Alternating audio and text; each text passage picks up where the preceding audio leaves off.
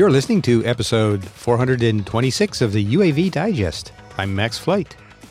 And I'm David Vanderhoof. Hello, Max. Happy April. I'm not really sure where the heck the first quarter went of this year.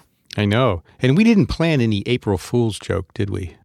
We did, but we'll have to save it for another year. We tried. That's right. We tried, but it didn't work out. But yeah, we'll save that. That'll be a good one. And you never know. You could always have an April Fool's joke in some other time other than April. Sure. Why not? We'll just call it a fool's joke. Yeah.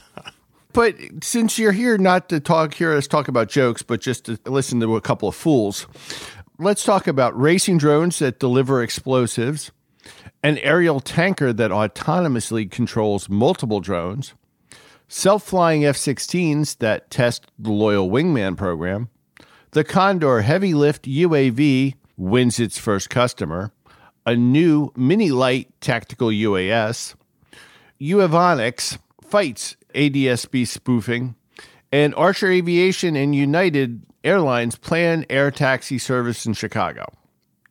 So with that, we're going to get started with racing drones. It's been a long time since we've talked about racing drones, Max. This is from theeconomist.com, but evidently these are racing drones from Connecticut.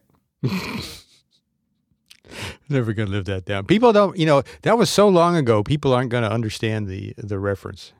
But we used to have this teenager in Connecticut that was notable for weaponizing drones. First was with a gun. Blowtorch. Flamethrower. The flamethrower, yeah. Then it was with a gun. Right. So we haven't heard about this probably now adult in a while, but that's the reference. So anyway, what's going on in Ukraine with racing drones, David? The war in Ukraine has been demonstrating the use of drones in a conflict like never before. So Ukraine is using racing drones as loitering munitions. So what does that mean is you fly it and you get it in the immediate area and it waits until a target appears. So in a video released last year, it looks like they're using first-person view racing drones to provide this loaded with explosives. Yeah, in this video from last year, they flew one of these things through an open doorway inside this building where there were Russian troops, and once inside, it exploded.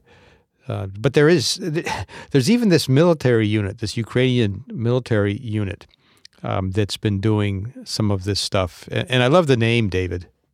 They're called the Angry Birds. If you've ever watched Drone Racing League on television and RPG, and the way they maneuver these high-speed drones through obstacles and such, you could see that this technology loaded up with some explosives could be a very effective munition to attack inside a building or prepare an area because they're quite agile. So it does make common sense that, anything eventually becomes a weapon. And the Angry Birds say they carry out a half a dozen racing drone attacks a day. That's a lot of pigs that they're killing. Yeah, it's a lot of pigs. But yeah, this is really changing the face of war. And I mean, I suspect that in future conflicts, the people who plan, the military who plan for future conflicts are probably watching all this very carefully and probably altering the offensive and defensive plans for the use of drones in a conflict because, what we're seeing here is, not only the big, large military drones that we've talked about, but also these consumer-grade drones that are being used for all of these military purposes. And I would think that in pretty much any future conflict, we're going to see drones play a significant role. With technology, nothing moves quicker than creativity and utility. So what comes out of a conflict like this is uses that you probably would have never thought of in a normal thing, where due to desperation or utility or creativity, it becomes a new weapon system that you might not have thought of. So you are absolutely right, Max. I'm sure that our future scholars will be studying this war and probably will call it the first real. I mean, we've called wars in the Middle East the first drone wars, but this really is probably the real first drone war, because drones are being used on all levels of the conflict, from micro drones all the way up to we had a Reaper taken out. It is definitely the first drone war. So our next story comes from newatlas.com.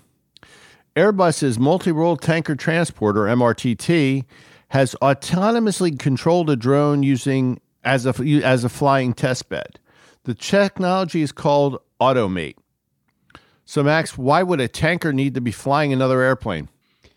Well, if they are uncrewed, if they are drones, the future is to refuel them just as, the imperative is there just as much as for refueling manned aircraft.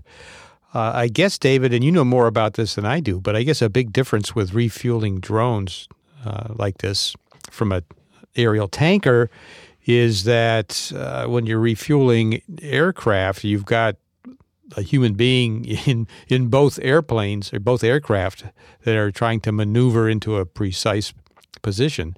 And obviously with drones, you don't have the guy in the aircraft that's receiving the fuel. So it's a much more complicated issue.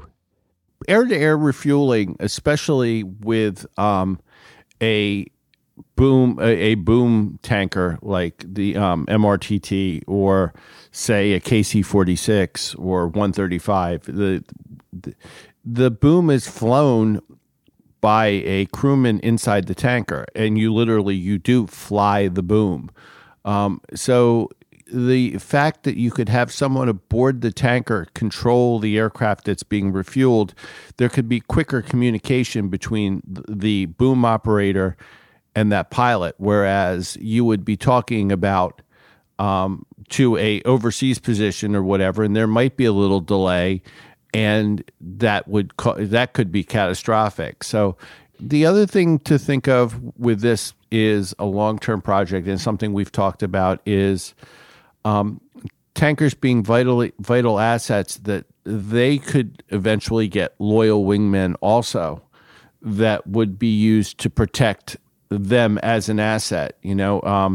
Small drones that are capable of air-to-air activities that can protect the tankers as they go through their circuit refueling manned aircraft. So there's a lot of real reasons for a tanker to have the ability to fly another aircraft.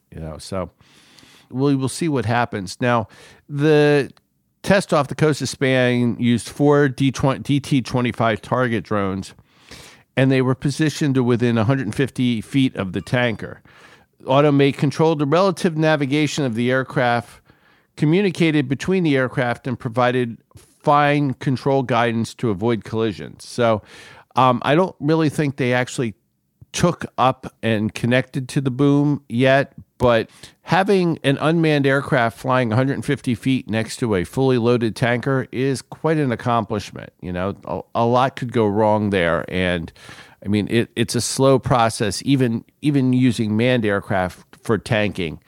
To qualify an aircraft for tanking is a long-term process, and there's still some aircraft that aren't qualified yet for the KC-46 because of those systems. So this is going to be a slow, methodical process, but Airbus is definitely on its way, and it definitely would be an advertising feature for their tanker program, saying that look at what our tanker programs can do over the Boeing product. And there's a term for this. They call it autonomous air-to-air refueling, or A4R is a short way of saying it, autonomous air-to-air refueling. And they're going to conduct some additional tests, as you might think. One of the things that the article talks about that they're going to do is add some more drones, but they've obviously got a lot more work to do.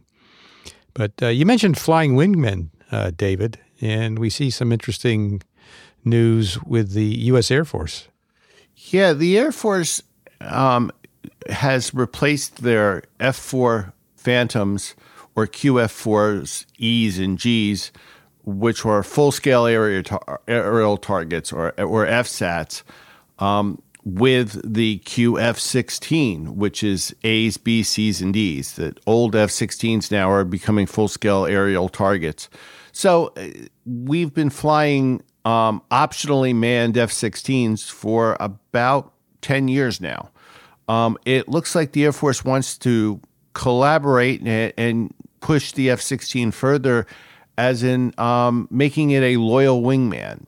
So the Air Force plans a fleet of at least 1,000 collaborative combat aircraft, or CCAs. Now, we talked about that last week, but you have to be able to trust the autonomy, and the F-16 is a perfect aircraft to learn how the AI autonomy works for a loyal wingman. And obviously, this is there's a lot of software involved here. That's the key new component, I guess. And rather than wait for the CCA, the loyal wingman aircraft, to be produced, we can start now with the F-16s and start testing out the software and the autonomy. So the Air Force has asked for $50 million to start what they call Project Venom, which I guess stands for Viper Experimentation and Next Gen Operations Model. That's Project Venom. And the Air Force wants to experiment with 6 F-16s, test out and refine the autonomous software. And the nice thing about this is we know how an F-16 flies as a remotely piloted vehicle. So with the CCA being a new aircraft, you have 2 learning curves. You have the learning curve of the aircraft, and you have the learning curve of the software and the AI. In this way, we're eliminating one of those variables we have a known quantity with the F-16 or the QF-16. So it's really strictly on the autonomous and the software. Now, the F-16 will be flown with a pilot on board, and they will take off with the jets, and then once in the air, they will turn it over to the artificial intelligence. So Air Force Chief Scientist Victoria Coleman called Project Venom a bridge between a fully autonomous set of capabilities and a fully manned set of capabilities where we are today. So it's definitely a bridge program, but I think it's a really good, smart step into get to the loyal wingman program that will work in parallel to the things like the Ghost Bat and the other current candidates for the CCA.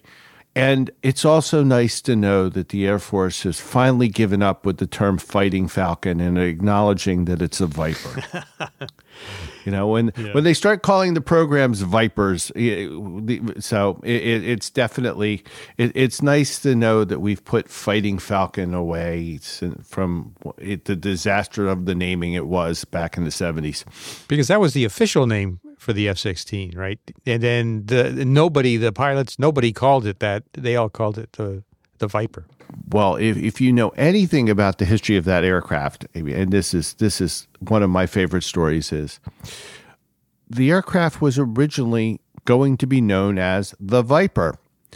However, there was a small group of individuals called Paramount Pictures who at the time had a small little television show called Battlestar Galactica and trademarked the term Viper. Okay, fine. We won't call it Viper. We'll call it Falcon. Well, there was a small little company called Dassault, and they had a business jet, and they trademarked the term Falcon. So thus the Air Force came up with Fighting Falcon. But from day one, no one ever called it a Fighting Falcon. It was always a Viper. To these days, everybody calls it a Viper. It's like no one calls it a Thunderbolt 2. It's a Warthog. But it is kind of funny that the newest program is a Viper experimentation. So the Air Force is acknowledging that it's a Viper and not a Fighting Falcon. All right. Well, David, I feel like we've just, concluded the military portion of the show. And now Yeah, sorry about the heavy loaded military front end there, folks, but So let's talk about Canada. This is from Drone DJ. Drone Delivery Canada sold their first Condor heavy lift UAV to Transport Canada's agency. So a 1.2 million Canadian or $880,000 American sale has been valued. And the company Drone Delivery Canada is going to provide also operating and testing support. And interestingly, Air Canada was the sales agent who brokered the deal. I'm not sure about the relationship between Air Canada and Drone Delivery Canada and Transport Canada. That would be kind of interesting. But the Condor is, well, it's a helicopter. It's 22 feet long, 5 feet wide, 7 feet tall, just to give you an idea of the size. Cargo capacity, 4,000 pounds. So, when we think of How about drones, 400 pounds? 400 pounds. Oh, my gosh. Quite a difference there. The Condor has suddenly got a really large wingspan due to my co-host. Oh, yeah. Range, just over 124 miles, and operating speed of about 75 miles an hour. So, and like Max said, it's a conventional helicopter. It has a main rotor and a tail rotor. It kind of reminiscent looks like what we have at the museum called Stubby, which was a TH-55 Osage or a Hughes 300, and it is basically a bubble with a tail boom and an engine, or if you know what an R-22 looks like, that's pretty much the class of helicopter we're looking for. So a 3-phase test program will run through the end of 2023. The first is a series of short-range flights, then long endurance trials, and lastly, operation in extreme environmental conditions, which, of course, if you're going to be flying in Canada, that latter one is probably one of the most important aspects of flying a vehicle. So we'll see what happens. I'm wondering, with Air Canada being the broker between Air Transport Canada and Drone Delivery DDC, it'll be interesting to see if Air Canada is thinking about this as a way for drone delivery for their delivery systems, because I know they do some work for the Canadian government. So it would be interesting to see how they're going with that. And this is, again, just the first of these. Drone Delivery Canada is hopeful that this will lead to more sales to the government, to Transport Canada in the future. And so hopefully this testing will work out in their favor. So the next one's from navalnews.com. So the Survey Copter unveils a Kappa X modular VTOL UAV. So as at the Special Forces Exposition, Survey Copter presented a new mini light tactical UAS called the Kappa X, and it's a modular design. It really is. This gives it a lot of flexibility, and you can configure the propulsion unit to be either VTOL or HTOL, either vertical takeoff and land or horizontal takeoff and land. The wings can be configured for either hovering at high cruise speeds or for increased flight autonomy, and they're two different. There's a long wing and a short wing, or a pair of long wings and a pair of short wings that can be attached. And the payload bay can integrate different types of sensors depending on the mission. The modular system's really kind of cool because I like the vertical propulsion is you basically have an elongated boom, two tail booms where they've added the vertical rotors. If you remove those vertical rotors, you have the horizontal takeoff and landing thing, long wings and short wings. And the payload area is modular. So everything is designed for quick change, and it does and the payload can integrate multiple sensors. So you're definitely getting a Swiss Army knife drone. Yeah, that's a good way to put it. And the company Survey Copter has been an Airbus subsidiary since 2011. So this is an Airbus company, in fact. And they're known for, designing, producing, as well as providing operational support for light tactical UAS. That's their thing. It is a very cool Swiss Army knife tactical UAS. So it'll be interesting to see if it goes into full production, and interesting to see who the market would be for this. Avionix announces True Sky ADS-B spoofing detection for Skylane UAS BV loss operations. Yeah, you put that in there, so I would have to say that, didn't you? No, that's the headline. That's the UASvision.com. Blame them. So what? Blame them. So Avionix offers its Skyline UAS BV loss service to manage the command and control infrastructure and assets across diverse frequency and audio types. But I didn't know, Max, that there was something called ADS-B spoofing.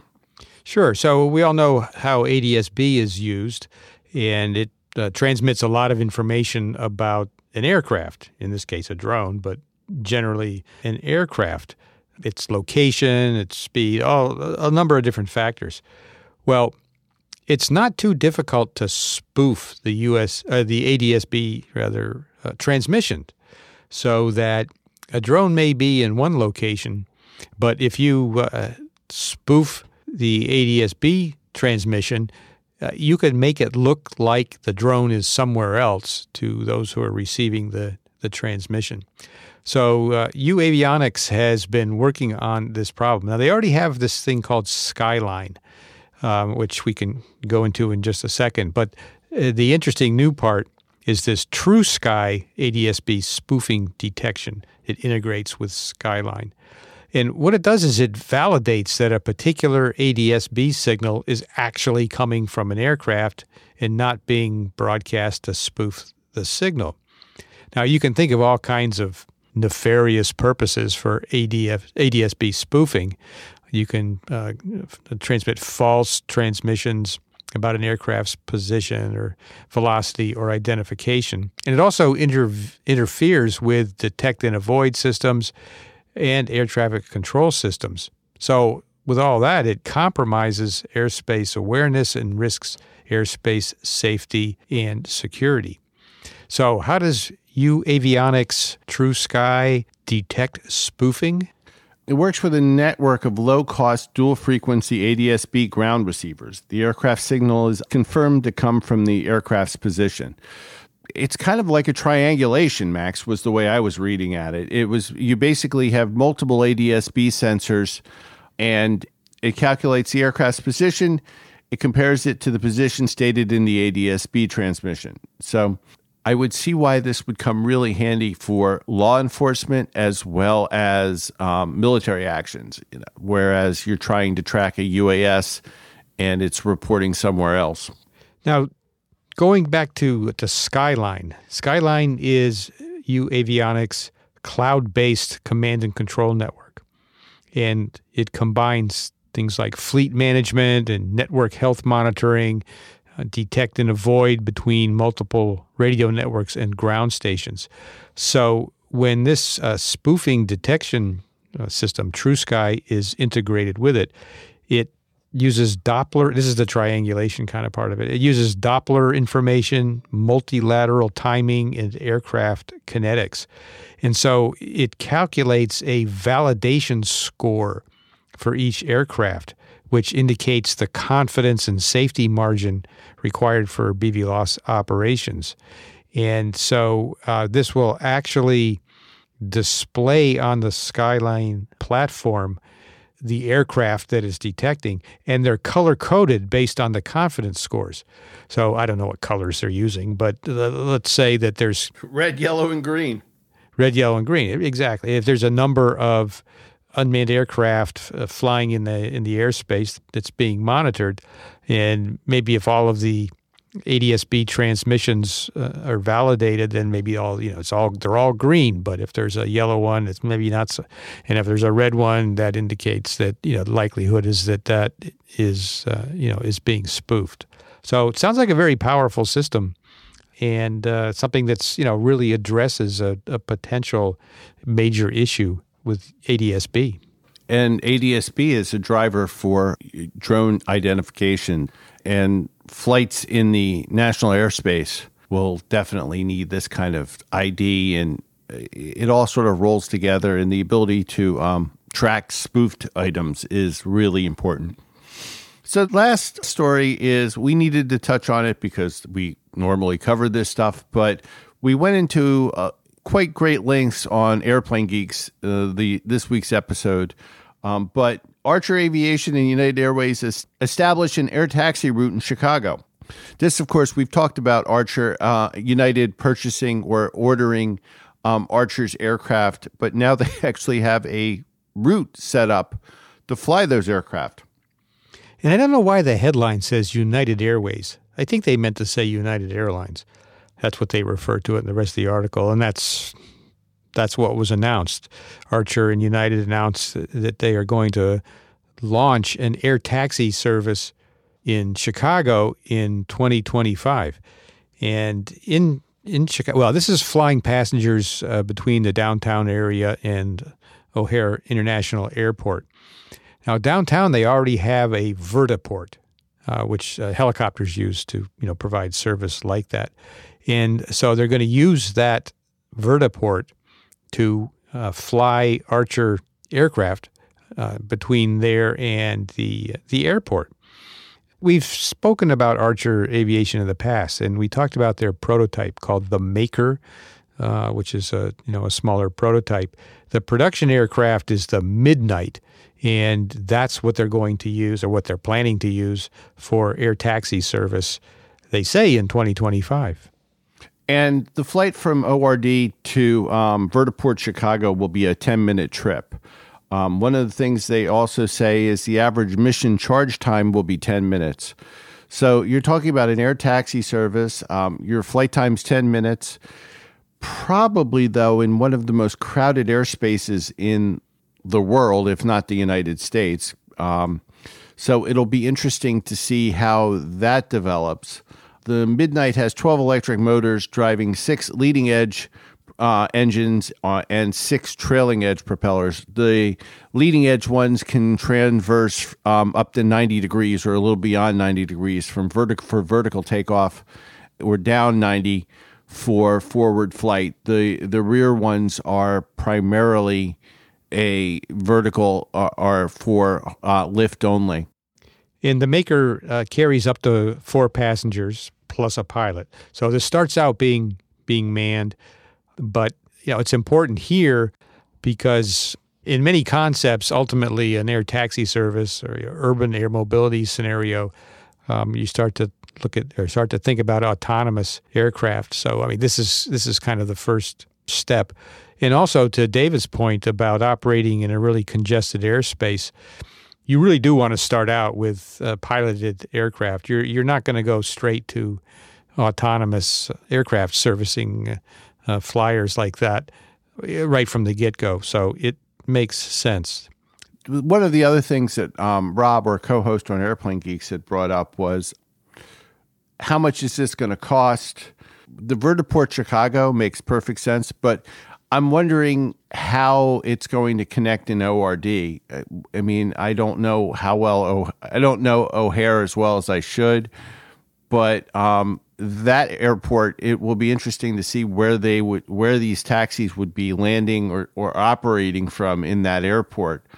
There's still a lot of logistics, even though it is kind of nice that we actually have a point A and point B, and somewhere in there will be a straight line, but there's still a lot of logistics to overcome, not to mention you need a properly effective certified flying prototype.